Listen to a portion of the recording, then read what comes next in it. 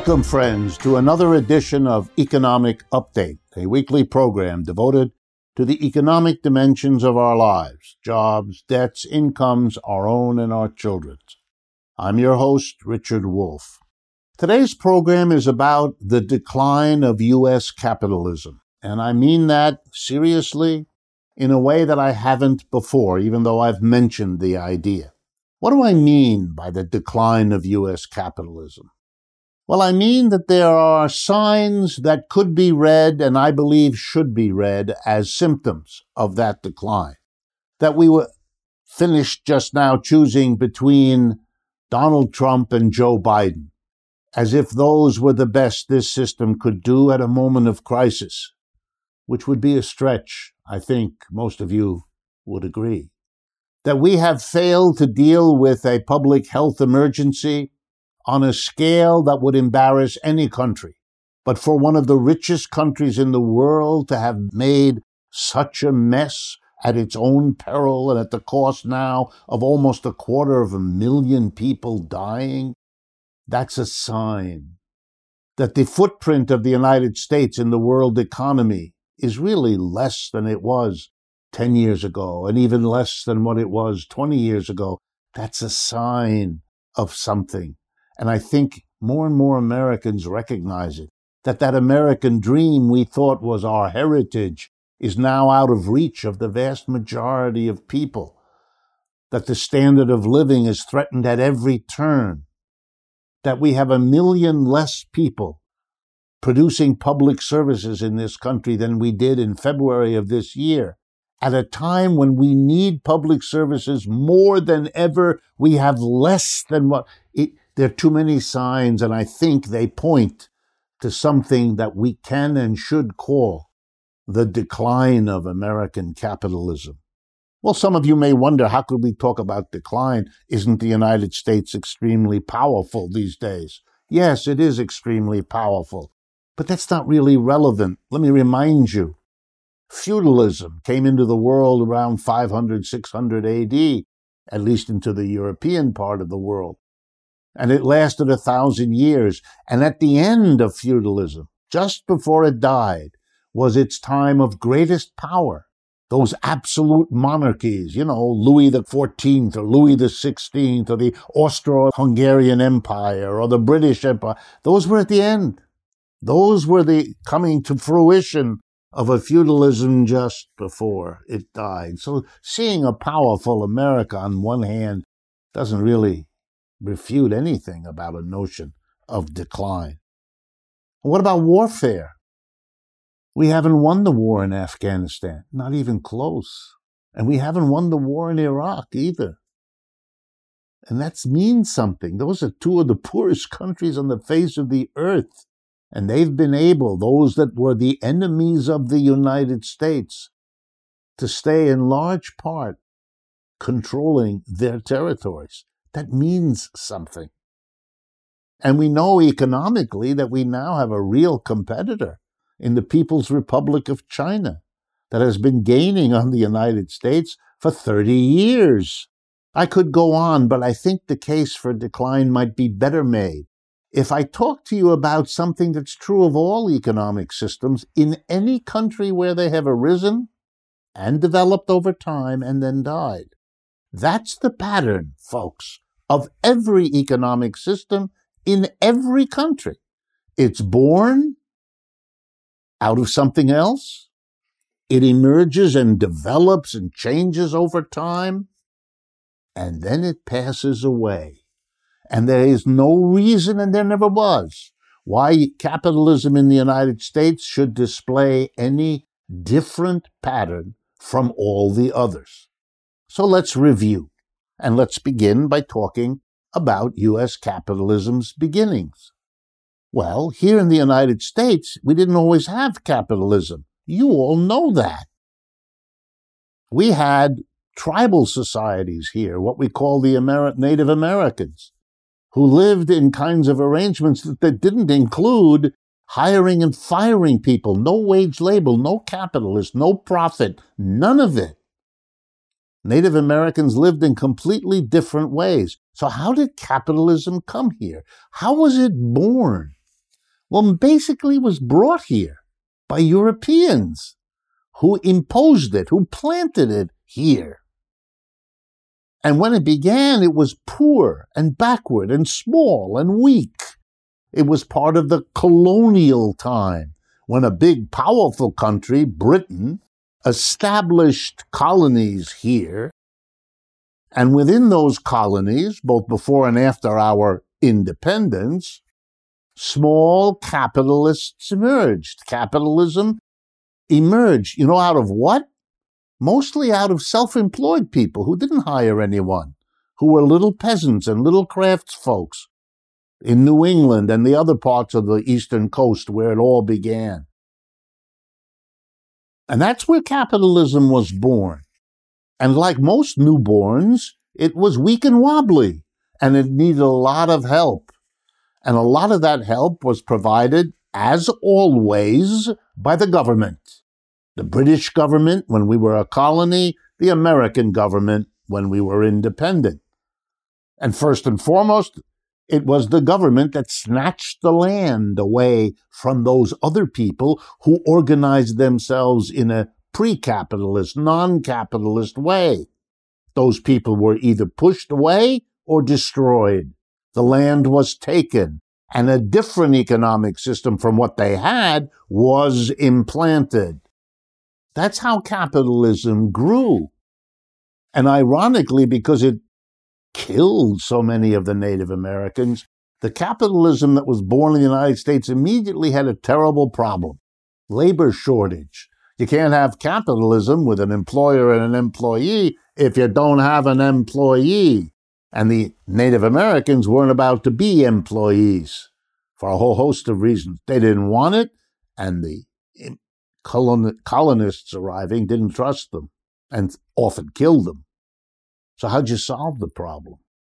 You brought wave after wave of immigrant to this country to be the employees. You had to have that, otherwise there wouldn't have lived a capitalist system here. And you had to solve the problem of how could you make this capitalism work, not just needing labor, but you needed a market. What would you produce? And to whom would you sell it? And yeah, you could sell a little bit to each other, but you couldn't get a successful, let alone a rich capitalism going like that. And they hit upon a solution. The British, of course, because they ran the show, they needed something. Why? Because the biggest industry in England at the beginning of the United States was cotton textiles. That's what made the British Empire the powerhouse that it was. But cotton doesn't grow in England. It's too cold. It's too rocky. It's too wet. They had to find a place to grow the cotton, to buy the cotton, to bring it to England, to make the textiles that made the British Empire. And that's where the United States came in. In the South, you can grow cotton and sell it to England. That gives you something to sell to make money, good money, because the British would buy it because it was within their empire.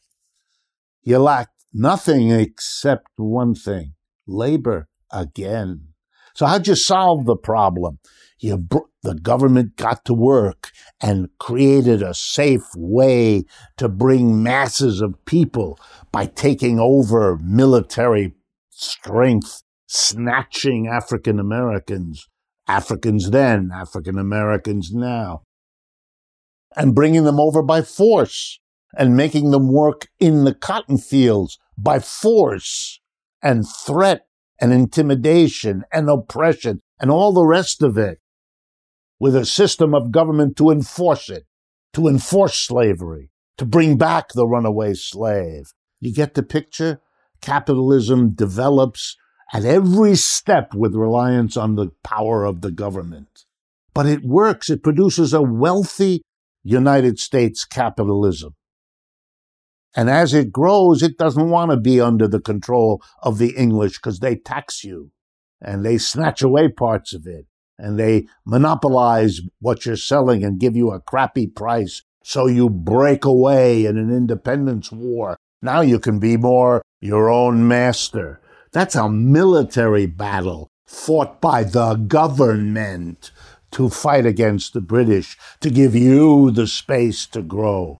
Yeah, the government helps you develop capitalism.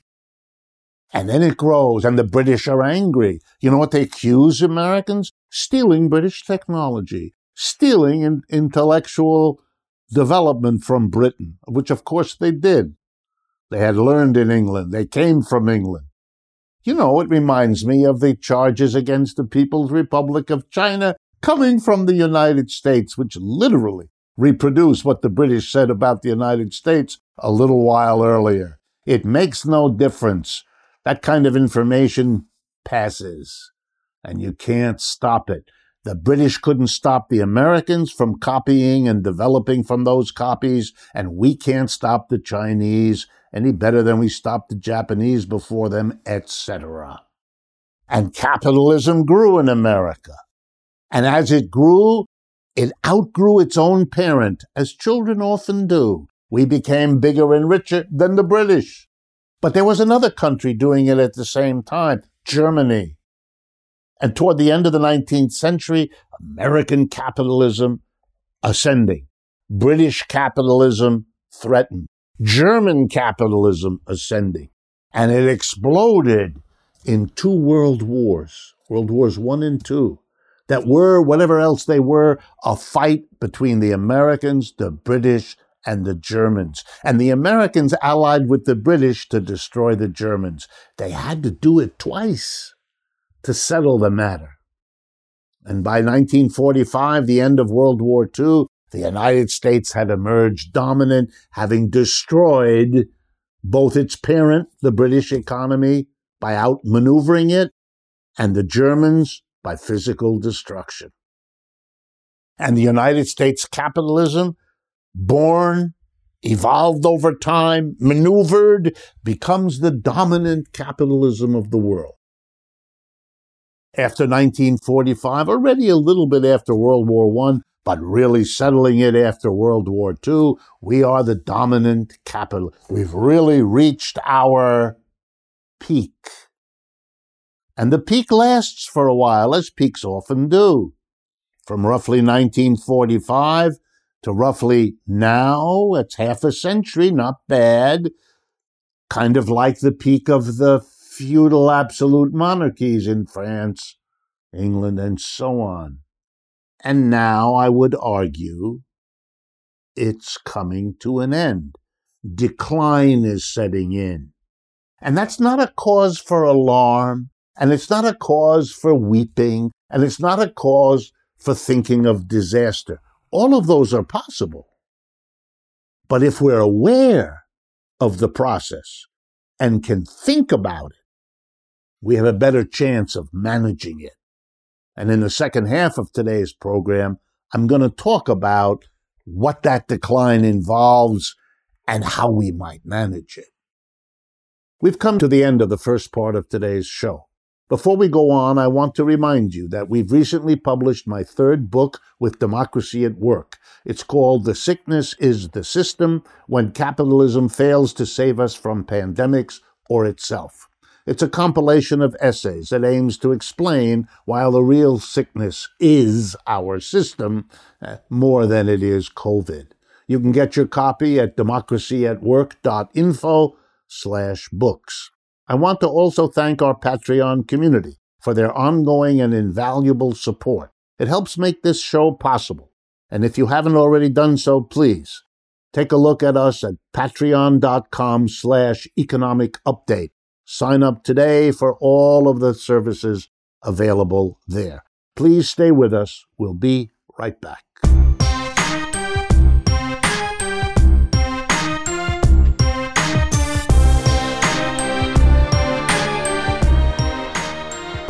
Welcome back, friends, to the second half of today's economic update. We're talking about the decline of U.S. capitalism.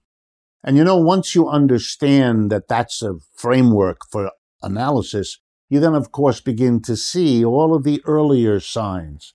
So I want to take us back to that period after World Wars I, and particularly after World War II, when the United States emerged as the top and most successful capitalist economy.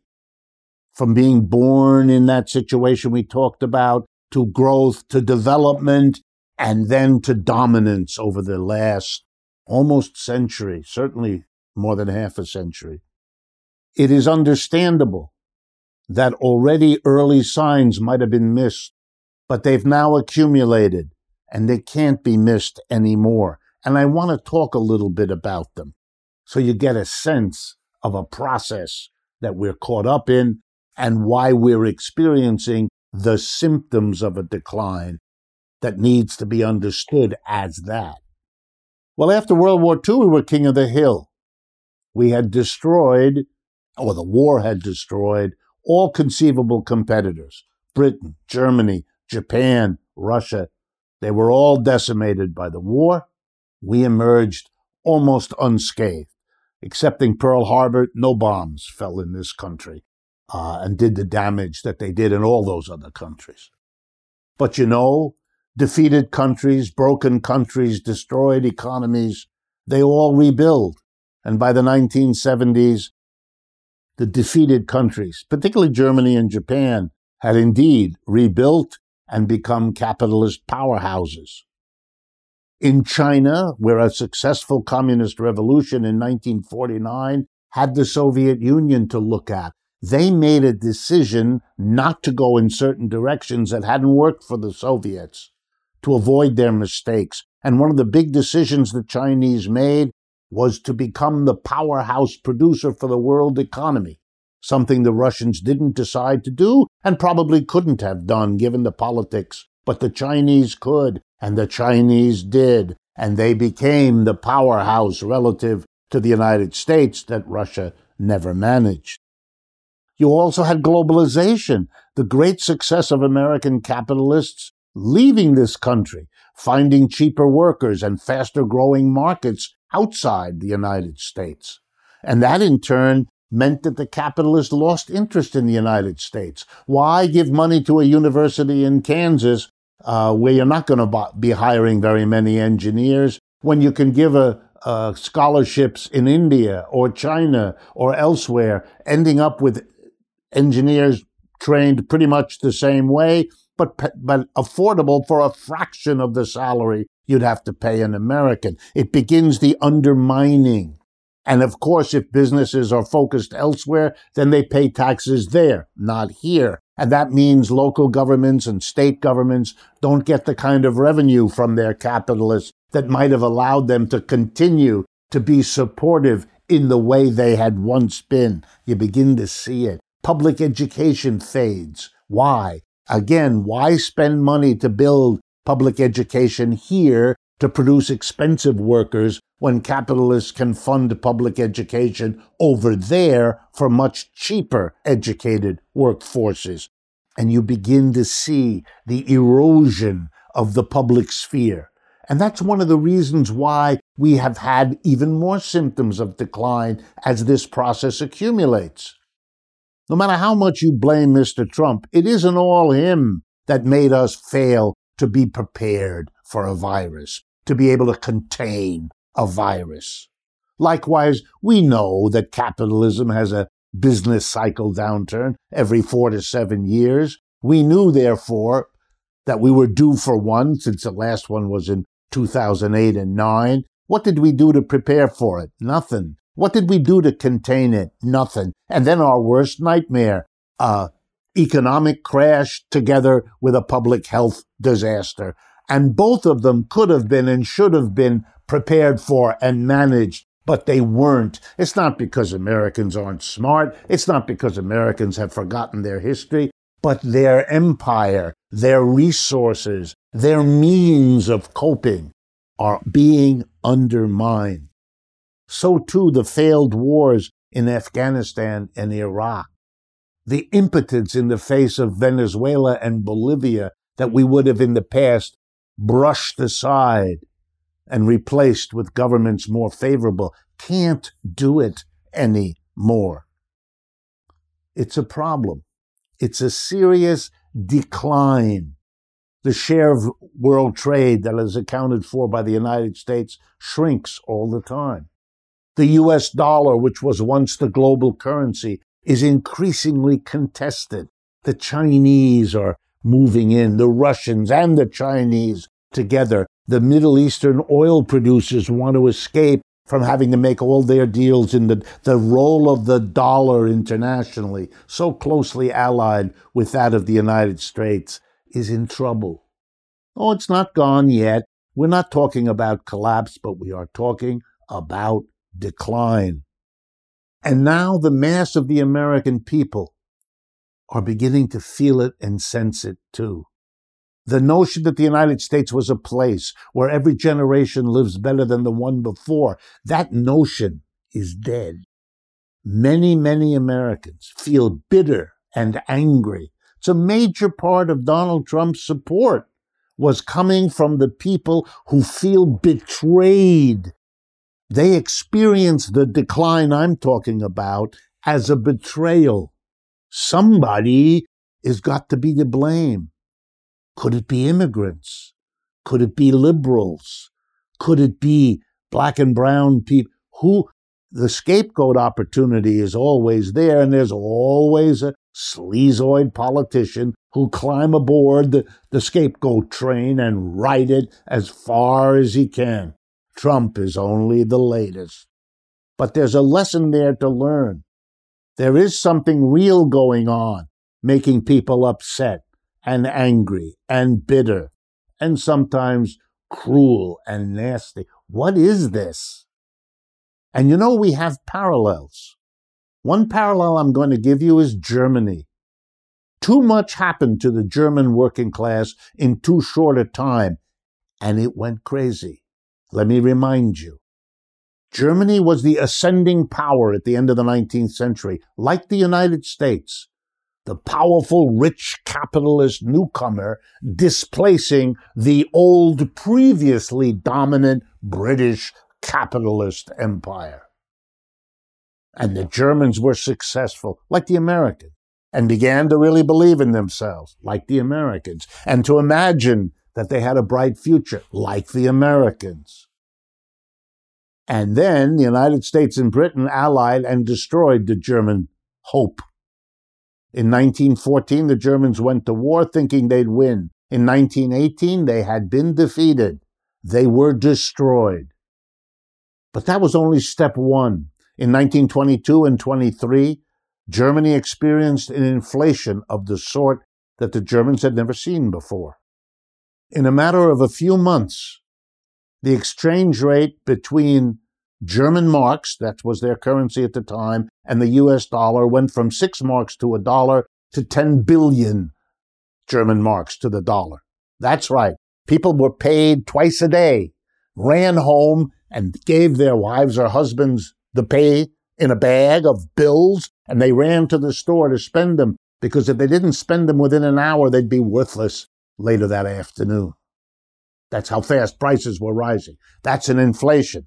Americans haven't seen it yet.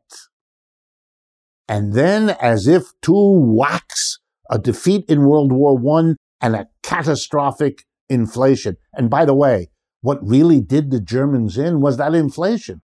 Germans are very frugal to this day. They save a lot of money. They don't use credit cards. They don't go into debt like Americans. They never did. They save money. They've been saving for decades. But they were saving in marks. And in a few months in 1922-23, those marks became worthless. And all the savings accumulated by all the German families were worthless. They lost the war. They lost their future. They lost their savings. And in 1929, a few years later, the Great Depression hit and they lost their jobs. It was too much. In 10 years, everything was destroyed. And you know what happened to them? They decided that their savior would be this short little man with a funny dark mustache who claimed that the great people of the world were blue-eyed and blonde, even though he was neither. And they followed Adolf Hitler into a total and complete disaster. But they were desperate, and they were really suffering. And it isn't so hard to understand. Economic decline, especially when you're not prepared for it, is a social trauma. And we're living through it now. That's why there was a Trump. Here's the way it can go. When the decline sets in, and you have to begin to face what that means. One reaction is denial. We are living in a country that is mostly about denial. Trump denies in one way, but Biden denies in another. One is going to make America great again, which is half an admission if you think about it. We have to go back because we're sliding. Biden says, oh, no. Build back better. Well, there's the admission again, buried in the words. Yeah, something's wrong. Well, we lurch to the right, like the Germans did. We haven't paid the price the Germans did, yet. And this latest election suggests maybe the majority of Americans are basically beginning to understand and are deciding not to go to the far right. They're going to try running down the middle. You know, Biden, the Democrats, neoliberalism, globalization, back to normal, 100 ways of saying it. But now here's a hopeful way to end this story. If the lurching to the right, which we just had 4 years of, didn't solve the problem, and let me underscore, it didn't solve the problem. Our economy is in worse shape than when Mr. Trump started. Our global position is poorer than when Mr. Trump started. Our public health is a disaster. Our economic future looks grim. Yeah, he didn't solve the problem of decline. And I'm here to tell you that there's nothing in Mr. Biden's program that offers any solution either.